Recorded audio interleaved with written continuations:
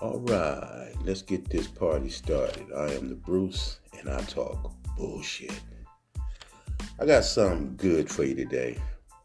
Black male teachers in California. Did you know black children with just one black teacher during elementary are likely to graduate high school and will consider college? Ain't that something? Check this out. Did you know this? 2 black teachers, their chances of enrolling in college increases by 32%. Ain't that something? Check this out again. In California, 1.2% of teachers are black males. That equals to 3,684 black male teachers in California. Interesting, huh? Now check this out. The number of black male teachers in California is so low that the California State University system has multiple programs geared specifically for black males teachers. Isn't that wonderful? I wonder why, huh? Now, check this out. California has 307,000 teachers and only 3,684 black males? Now, my opinion. Black male teachers are rare and precious resource, okay? Now, this is something that's factual. It is factual that black male teachers greatly reduce the dropout rate of black male students and black students overall. Damn. Ain't that something? My conclusion is this.